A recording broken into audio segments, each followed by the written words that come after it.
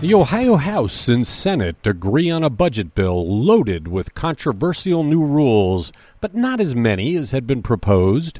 Ohio Governor Mike DeWine comes to the rescue of Ohio State, whose ability to recruit star football players was harmed by the political chicanery of Ohio House Republicans. And the coronavirus grace period for expired driver licenses and license tags ends as of Thursday. It's the Wake Up Morning News Briefing from Cleveland.com and the Plain Dealer for Tuesday, June the 29th. I'm the editor, Chris Quinn. The Ohio House and Senate wrapped up their budget work Monday, going largely with the more progressive school funding plan created by the House instead of the Senate's version, restoring $250 million to install broadband in underserved areas, and getting rid of that proposed requirement to block food stamps to anyone with a car worth $7,000 or more. The school finance plan would boost kindergarten to 12th grade education money by $2 billion a year, finally addressing a decades-old ruling by the Ohio Supreme Court that Ohio's school funding is unconstitutional. The bill would eliminate the food stamp asset tests that were proposed and would have cut off SNAP benefits for households with $2,250 or more in savings. The bill removes a proposed ban on municipalities providing broadband, but maintains the proposed ban on local governments prohibiting plastic shopping bags. It also cuts personal income taxes by 3%, and it allows the Senate President and House Speaker to use state money to intervene in lawsuits over a new redistricting plan. Right now, the Attorney General usually defends such suits in court.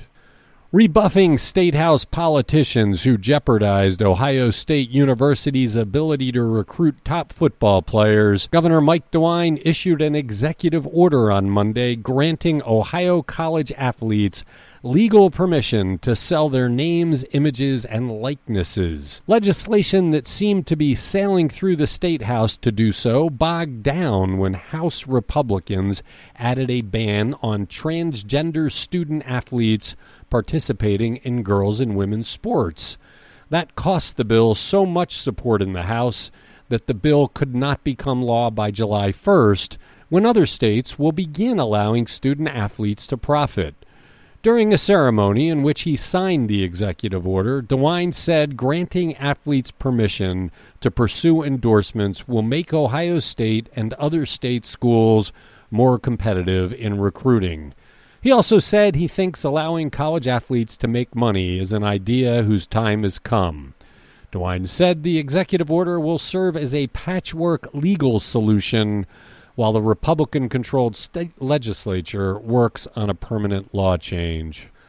Ohio's grace period for motorists whose driver's licenses and license plates and state IDs expired during the coronavirus crisis ends Thursday, July 1st.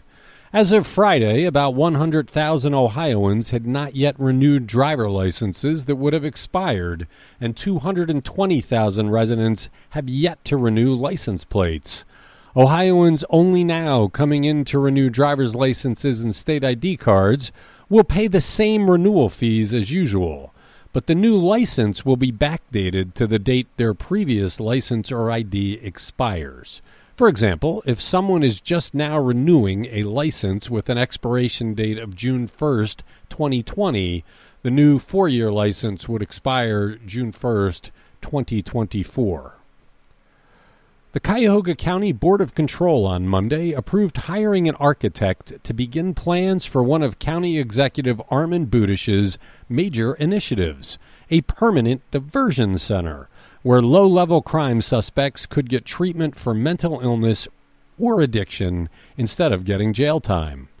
The board voted unanimously in favor of a $478,000 contract with Cleveland-based Perspectus Architecture, funded by the county's opioid settlement. The approval marks one of the first key steps in establishing a permanent diversion center to replace the temporary center that opened earlier this year. County leaders have not yet determined where the permanent facility would be or how much it would cost. 3-year-old estimates put the cost at about $20 million, but that was for a 50-bed facility, not the substantially larger 150-bed facility currently planned by Budish.